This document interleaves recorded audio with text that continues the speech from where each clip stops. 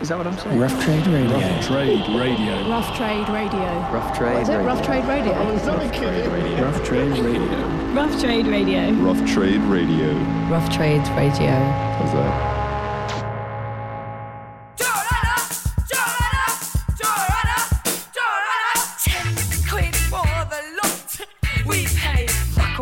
All right, this is the Shoplifting Podcast. I'm joined today by John Murray, who just played an in-store with us. How are you doing? I'm doing grand. How you doing? Yeah, I'm doing great, man. The in-store was amazing. You guys sounded absolutely It was a blast. It sounds incredible in here, man. Yeah. It sounds incredible. You have a new album out, Short History of Decay, just came out last week. Bastille Day. Yeah. Bastille Day. I know that it's in our albums of the month for next month. So Class. I didn't know anybody liked it. well, I appreciate that, you guys. Yeah, well, we love it.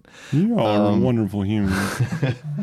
So, yeah, basically the gist of this podcast is we ask people to come in and pick out some records in our shop and see kind of like what they might be influenced by or what they're listening to, and just kind of go over what you picked and why you picked them. Nice one. So I will lend the floor to you now. Well, no, I actually did that though. I think a lot of times I think a lot of people will come in and they'll probably give you their hip things. Yeah. You know what I mean? Yeah.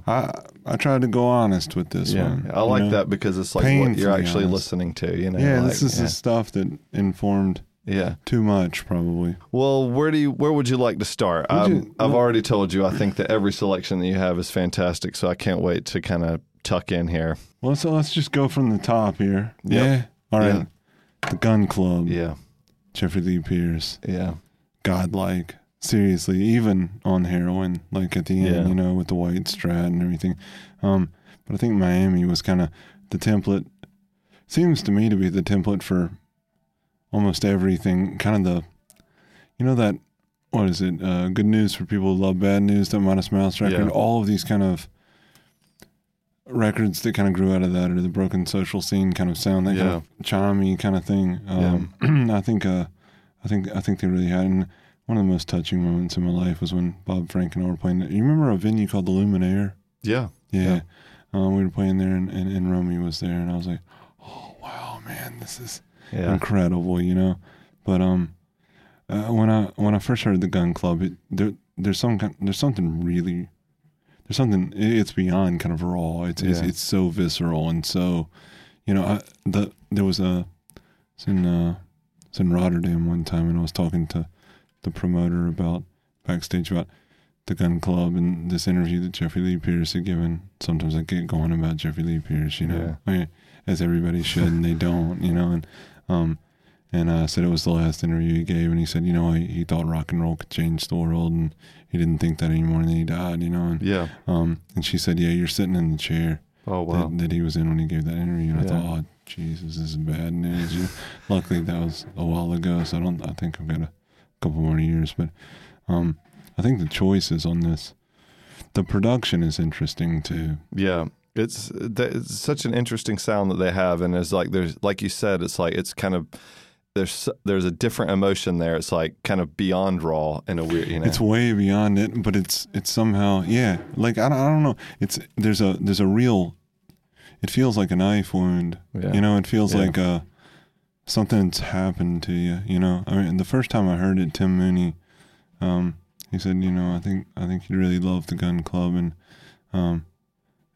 the first time I heard it, I just thought, why have I not heard this? Right, this feels like I know it all, Right, it feels like it's already a part of me, So, I mean, everything on this record's incredible, but I think their take on Watermelon Man is incredible. So is that the track you're going to choose? That's the one. I mean, it was between that and John Hardy, but I'll go with Watermelon Man. Yeah, because I think everybody else will go with John Hardy, and I'm just, misanthrope or whatever. So cool. Why don't you set up this track for us? Then? So this is Watermelon Man by the Gun Club. It's off of Miami, and you can listen to Jeffrey Lee Pierce and the rest. Just tear into something that you've never heard before. Yeah. All right.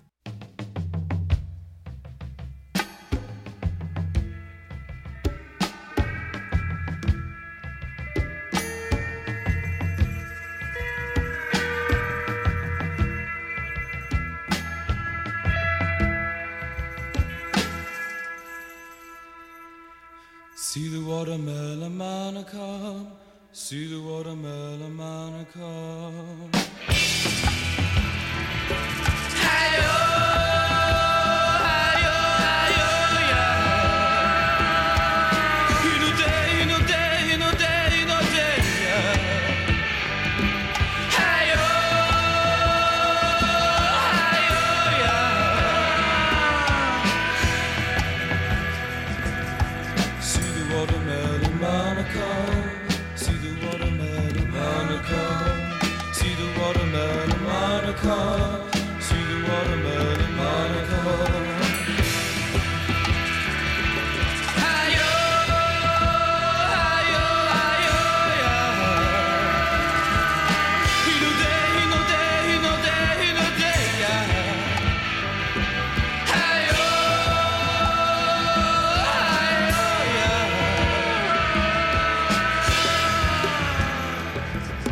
Circulars and diamond face, circulars and diamond face, circulars and diamond face, circulars and diamond face.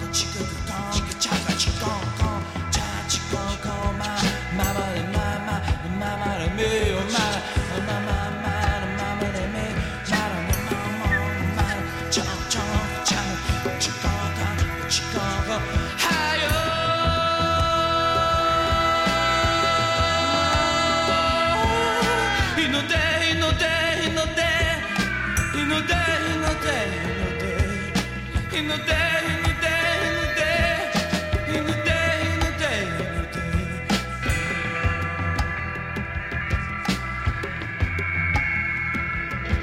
See the watermelon man come, see the watermelon man come, see the watermelon man come, see the watermelon man come.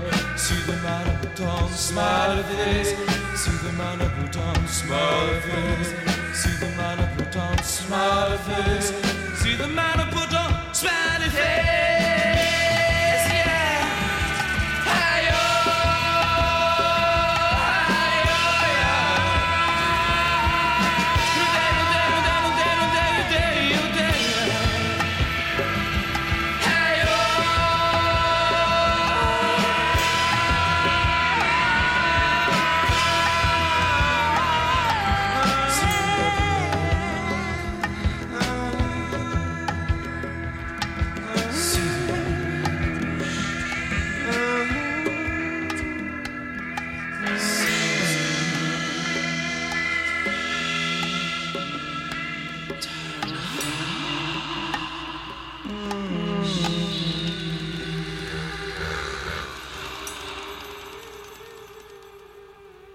All right.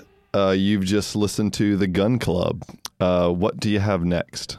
So I have, like, when I moved to Memphis, after my mom and dad put me in rehab at the age of, at the tender age of 15, I didn't want to go back to Mississippi, so I moved to Midtown Memphis, you know, and one day we were having a yard sale, you know, and I was selling off all the records that you buy, like when you go around maybe to an estate sale or to, you know, a junk shop, and they make you buy the whole box, you know, and there's one thing you want in it. Yeah. And this guy comes up, and I knew it was Greg Cartwright, and I was like, wow, that's Greg Cartwright, you know. And the Oblivions were still around then, and the Rain and Sound hadn't started up yet. And I was really embarrassed because they were all the records I wanted to get rid of, you know. And he goes, "What are these? The records that you got from your mom?" You know, I was like, "No, man, these are actually kind of, you know, it's the stuff I bought and that I want to get rid of." But Call the Police on this record, honestly, I want to take responsibility for this existing here in Rough Trade because there's a Guardian. I'm probably not responsible, but I like to think I am. Michael Hahn interviewed me. Michael Hahn interviewed me one time, and they never. When I came over here, and I was, I guess I was like 20, 21. Yeah, I'd driven it. In my family, if you do something really bad, you get rewarded after time. Yeah. You know, so I got in a DUI and I'd driven into a bridge, broke my arm. Very dramatic. My grandmother paid for me and my mom and dad to come over to London. You know, should have driven into more bridges and stuff. But I grew up with these guys. You know, they're all basically Mississippi guys, and I think people would be freaked out if they realized that all garage rock began with the Oblivions. You know, I mean, it did, man. Jack White and Meg, and then I used to see them at Ernestine and Hazel's, and you know, Greg and Eric and Goner Records. You know, the whole thing. But this record is the first one that really I would get asked questions 16 years ago when I was over about the Oblivions, Jeff Buckley, and Mansour Jeff Evans, you know? Yeah. Or the Gibson brothers, which is just random. You know, you're on Denmark Street at a guitar shop, and those are the three people that people, or three bands people were asking about. Strange. But it wasn't until this record came out, and Michael Hahn said something about, you know, what were you influenced by when you lived in Memphis? And the truth is, like, I was a dork. Me and Jay Lindsay, or Jay Retard, you know. Yeah. We lived together in a place called the People's Temple, and I think we were both equally just, you know, taken by the. He's just so prolific, isn't he? It's like I've seen him 3 times, and all 3 times with a different band. I also saw him with the band called Parting Gifts that opened up for Super Chunk in Charlotte, where I'm from. Yeah. Is that where you're from originally? Yeah. Nice one. So a fellow Southerner. Then. Yeah, I am. Yeah. Oh, stuck over here. Look at us. What are we gonna do? I'm in Ireland. You know. Well, at least you're not in the country over there. You know? Right. But yeah, so he's just, it never kind of ceases to amaze me what, you know, his output. And they've just done a tour recently as well. They played here in London. Did they? As the Oblivions again. No. So he's... Where was I, man? I'm just right over there. You guys need to call me more often. Yeah, well, next time. I mean, this one, something, I guess the reason I love Call the Police so much is because it's an old Zydeco song. Yeah. You know, I heard it done. Who would think to do it this way and make it this? I mean, this is the catchiest, most kind of, it's the same thing over and over and over again. Yeah. It doesn't matter how old you get, you still think, let's get drunk and stay up. You know, it's great. So, it's called The Police by a bunch of old dudes called the Oblivions, and it's a record called Desperation.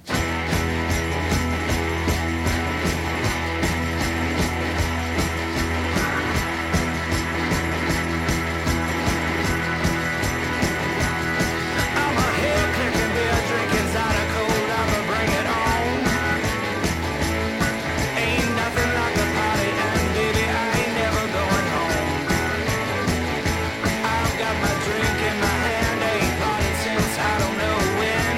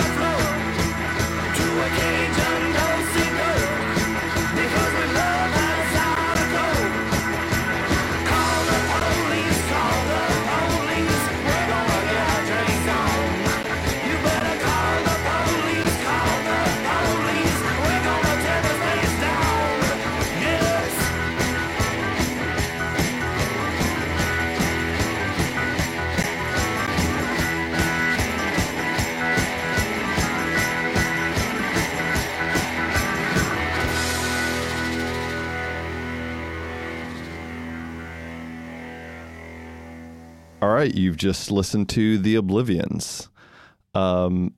Next record. All right. So when the last record that I made was like put on one of those, what was it, record of the year contesty kind of things that don't really matter. This record was on there. It's Richard Hawley's Standing at the Sky's Edge. I'd never heard Richard Hawley before. I mean, I'd heard, I'm still confused about Squeeze and Pulp because they both have to do with orange juice. You know what I mean? Like, no, really. Yeah. Like, I kind of mistake when I saw Jarvis Cocker on I was seeing the Spirituality show and Jarvis Cocker walked by and I had eaten a lot of mushrooms. I was like, Jarvis, Joe. I didn't really get the genius there, but I guess being kind of just a Southerner and maybe just oblivious we to wouldn't know, English music. Yeah, Dude, it wasn't until I started working here. Do you remember the Connells? Yeah. Okay, so like that was our Smiths. Yeah. Do you know what I mean? Like, Yeah. no, really. In fact, I played it for a guy in Ireland. I think it was Boylan Heights or some one of the earlier records. Yeah. He goes, "Man, Johnny Marr's a genius, isn't he?" I was like, "But it's not Johnny Marr." But I didn't know the Smiths Yeah, until same I moved vibe. to San Francisco. Yeah. So we would never have heard Hawley. Yeah, so it wasn't until I kind of started working here, and they, they kind of championed Richard Hawley for a while here. And within the first 6 months that I worked here, Richard Hawley did an in-store off of his last record, and it just absolutely floored me. Like I just was like, Are you like serious? you were saying, Hawley was in here. yeah. Man, what the? Can you call me next time, brother, please? That's horrifying. Yeah, it was just kind of one of those things where how have I not heard that? How do I not already know about him? That's the thing. Exactly. And I kind of I feel like, I was told that he was asked, is there a record that you've wanted to make that you've never made before? And I was thinking, what's my competition for this award? Yeah. And I thought, I lost as soon as I heard the opening song off of this record. Now I can go back to listening to the entirety of the record, but how heavy it is and sort of the drone kind of thing, the Shruti Bucks bit, and then realizing that he had recorded all of it in one or two takes, and that was it. At his house, it's incredible. But She Brings the Sunlight is apparently just about how much he loves his wife. You know, it's like you shouldn't be able to get away with something like that. And it's really going, F you, Neil Young. I can play guitar like, this psychedelic god that you didn't know about. So I went back and listened to everything, and I was like, wow, Cole's Corner, nothing like it. It's like Lost Johnny Cash stuff or something like that. Yeah, you're right. Yeah. But it's nothing like this, and I don't know. So yeah. She Brings the Sunlight. I'm really resenting you right now. I've yet to see the man. I thought about going to Sheffield next week and just hunting him down because he apparently takes the dogs for a walk and considers going into the pub. And he seems pretty chill. I know that there have been better stories about him playing here before my time, but I did see him the last time, and he was an outstanding. I mean, he was the nicest guy. Really? Everything you can imagine. That's what the situation was. He's that dude. It was absolutely fantastic. And like I said, I was kind of enamored by the record. The name's escaping me of this last one. Hollow Meadow. Hollow Meadow. Hollow Meadow. Yeah. And I was already really into the record, and then the gig just kind of.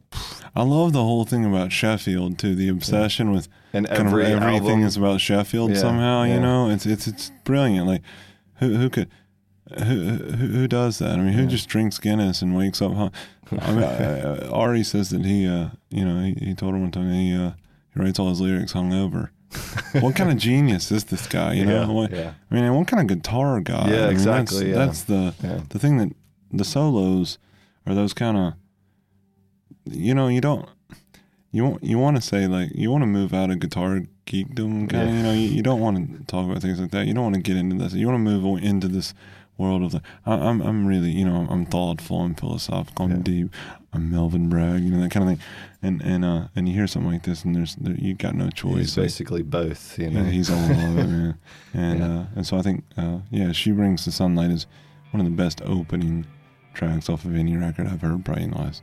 Cool, we'll set that up for us. Let's listen to it. Here it is, Richard Hawley with She Brings the Sunlight.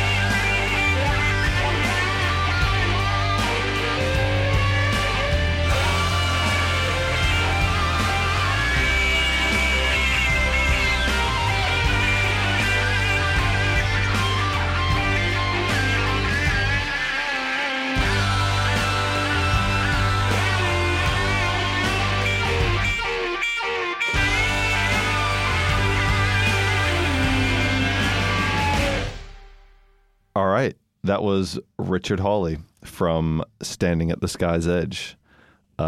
Next selection. Okay. This record changed my life. Probably not for the better. I had no idea that it was actually about recovery and not addiction. Yeah. Until I went to Fountain in Fairfax when I was addicted to heroin, trying to find drugs. And I realized there's nothing here. There's a church over there. So I called someone that, I don't know, I was like, what the hell? You know, and realized it was an AA meeting in that church. Oh. So that, you know, all these lines about, I've been waiting for you at Fountain in Fairfax. Let me drink, let me tile off. It's an impossible high, you know, and all of that. I think it's an aggressively personal and mean record in the best way. Some of the other lines and other songs like, you know, good. I get to dress up and play the assassin again. It's my favorite part. It's got personality. Or what jail is like. Like I covered that for the last song on the record I just did. But Fountain in Fairfax, there's just something. There's something about this record that I can listen to. I can listen to this record over and over again. I found it. I hope Greg doesn't hear this, but I found it in a dollar bin in Birmingham, Alabama when I was 18, you know, and I got it, and I got it because of the cover. It's so creepy and pedo, kinda, you know. It's like, wow, there's a kid, and the girl's kind of like, you didn't pleasure me, and they're like 7, you know. It's really creepy, and it's called Gentleman, you know. The kid looks, you know, completely unhappy in this marriage that he's been in for 40 years, but he's only 7.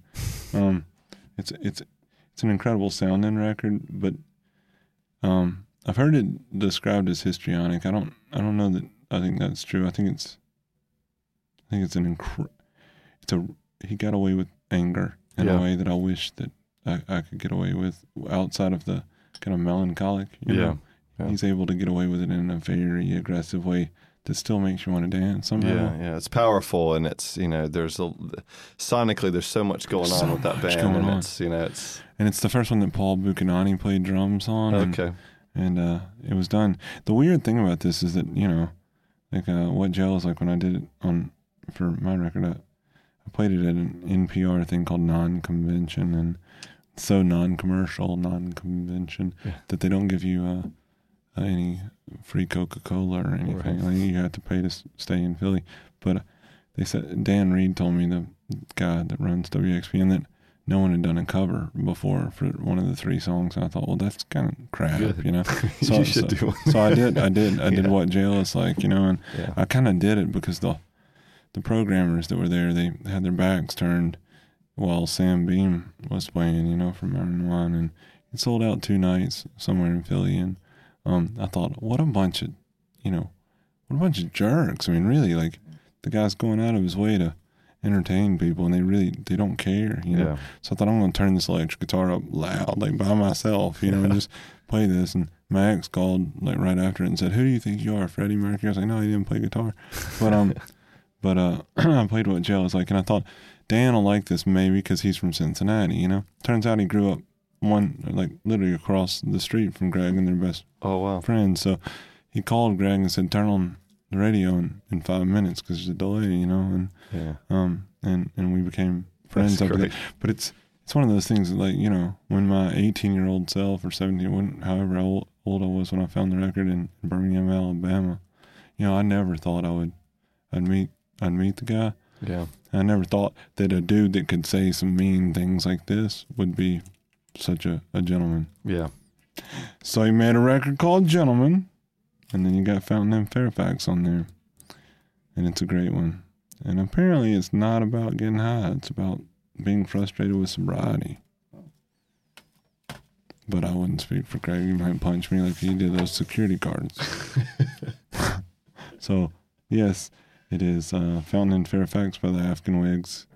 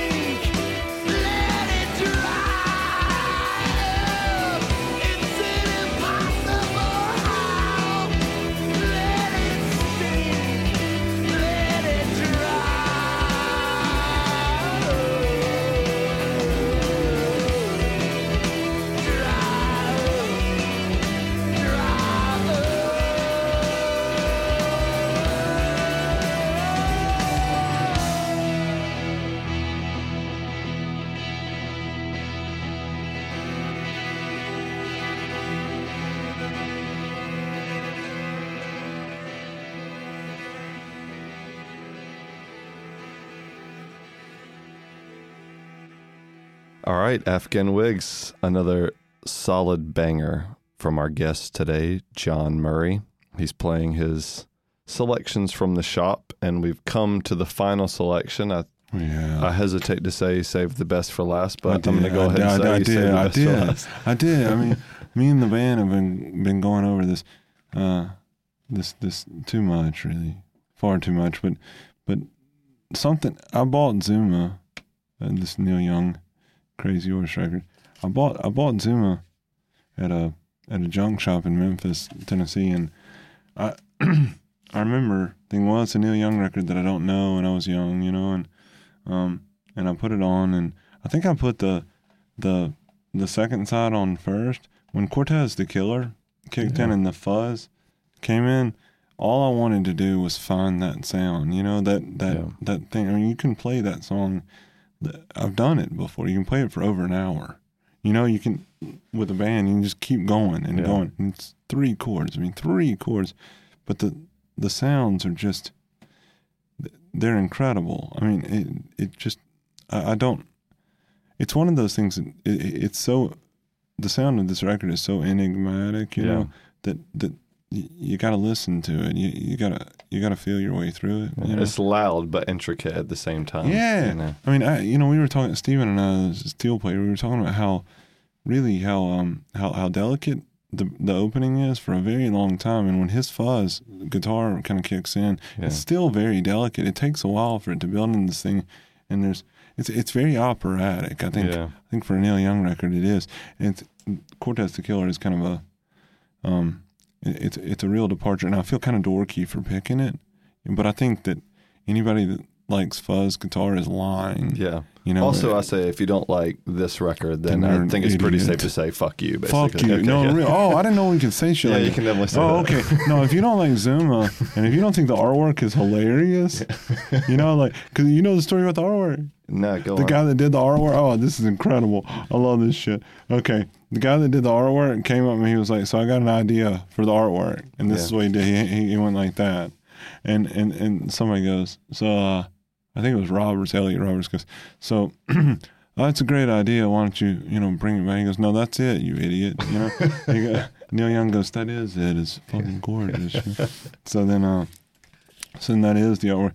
And I suppose that, what is that? So a bird flying a half-naked woman. Yeah, with really banana-shaped breast and holding on to a tambourine or something over some cactuses that's giving the middle finger. Tambourine. It's really strange. References to Cortez there. It's the weird thing about the song. The older I get, the more I realize it's the song itself is promoting cannibalism and or not cannibalism, but it's promoting killing somebody like a sacrifice and all this for everybody else. I think we should get back to that maybe. Yeah. I mean, there's definitely like Theresa May could go, Arlene Foster could go, like Nigel Farage has not gone away far enough, like Donald Trump could go. There's a lot of people that we could do that with and just kind of call it like the summer solstice. Yeah. You know what I mean? Like, but it's a really strange song if you think about it. Lyric, don't you think? It's odd. Yeah. And given what, it's not like, and they call Neil Young shaky and stuff because of or people say because of the epilepsy, but I think it had more to do with the cocaine, you know? Yeah. And there's a real kind of, with his coca leaves and pearls and all this, the lyrics are very kind of, it's Neil getting real fantastical, in his thinking, but the sounds are beyond real. You know? And like you say, that kind of just theme of the song is like there's not a lot really there on the surface. Someone that might be reading what's being played, but there's so much emotion in it. There's so much heart in it. It's all heart, isn't it? I mean, it doesn't. He could be talking about going to the bathroom in the morning, and it would still feel. I'd listen to that. I'd still listen to it. It would sound incredible. But it's. I think it's affected. It's absolutely affected all musicians. Everyone who plays, who's ever bought a fuzz pedal has thought, I just want to cop that. That's kind of why I picked the Hawley one earlier, because I think that he may be the English answer to Neil Young. The time, the way he plays his solo, it's so great. And that he's so good at both, really. He's so good at both, yeah. And Neil Young's the same. I mean, you know, going to this and On the Beach, they're very different sounding records. Or like Harvest Moon is a great record, I think, or Harvest, you know. Yeah. So, but this is Zuma. It's off of Zuma. It's Neil Young with Crazy. It's got some great monochromatic artwork. This looks like some drunk guy drew it one day. And it's Cortez the Killer.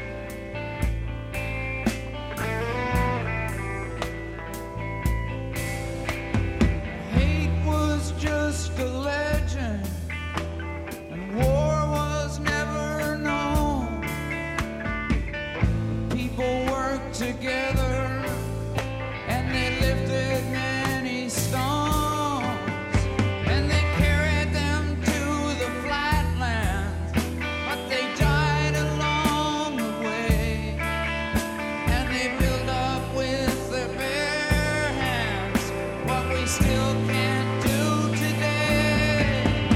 And I know she's living there, and she loves me to this day. I still can't remember when or how I lost my way.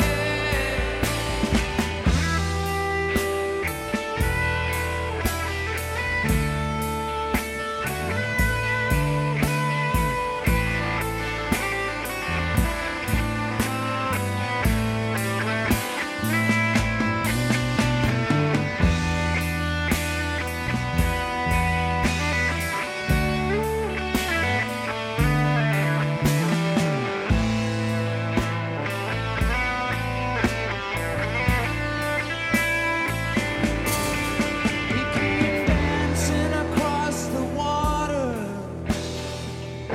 Cortez, Cortez, what a killer.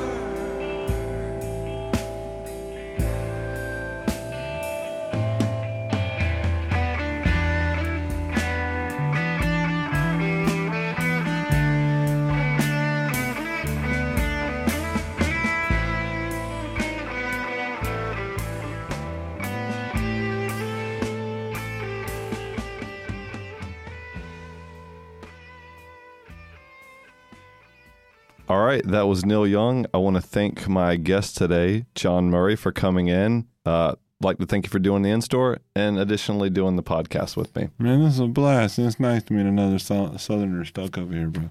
Cool. Like, seriously, yeah. Yeah, see you next Thank you, time. sir. Cheers. Rough Trade Radio. You're dusty, you're dusty eyes. Bedouin by Bedouin. They leave me pale and wondering, Available in-store and online at roughtrade.com. have I swam too far this time to make it back on my time?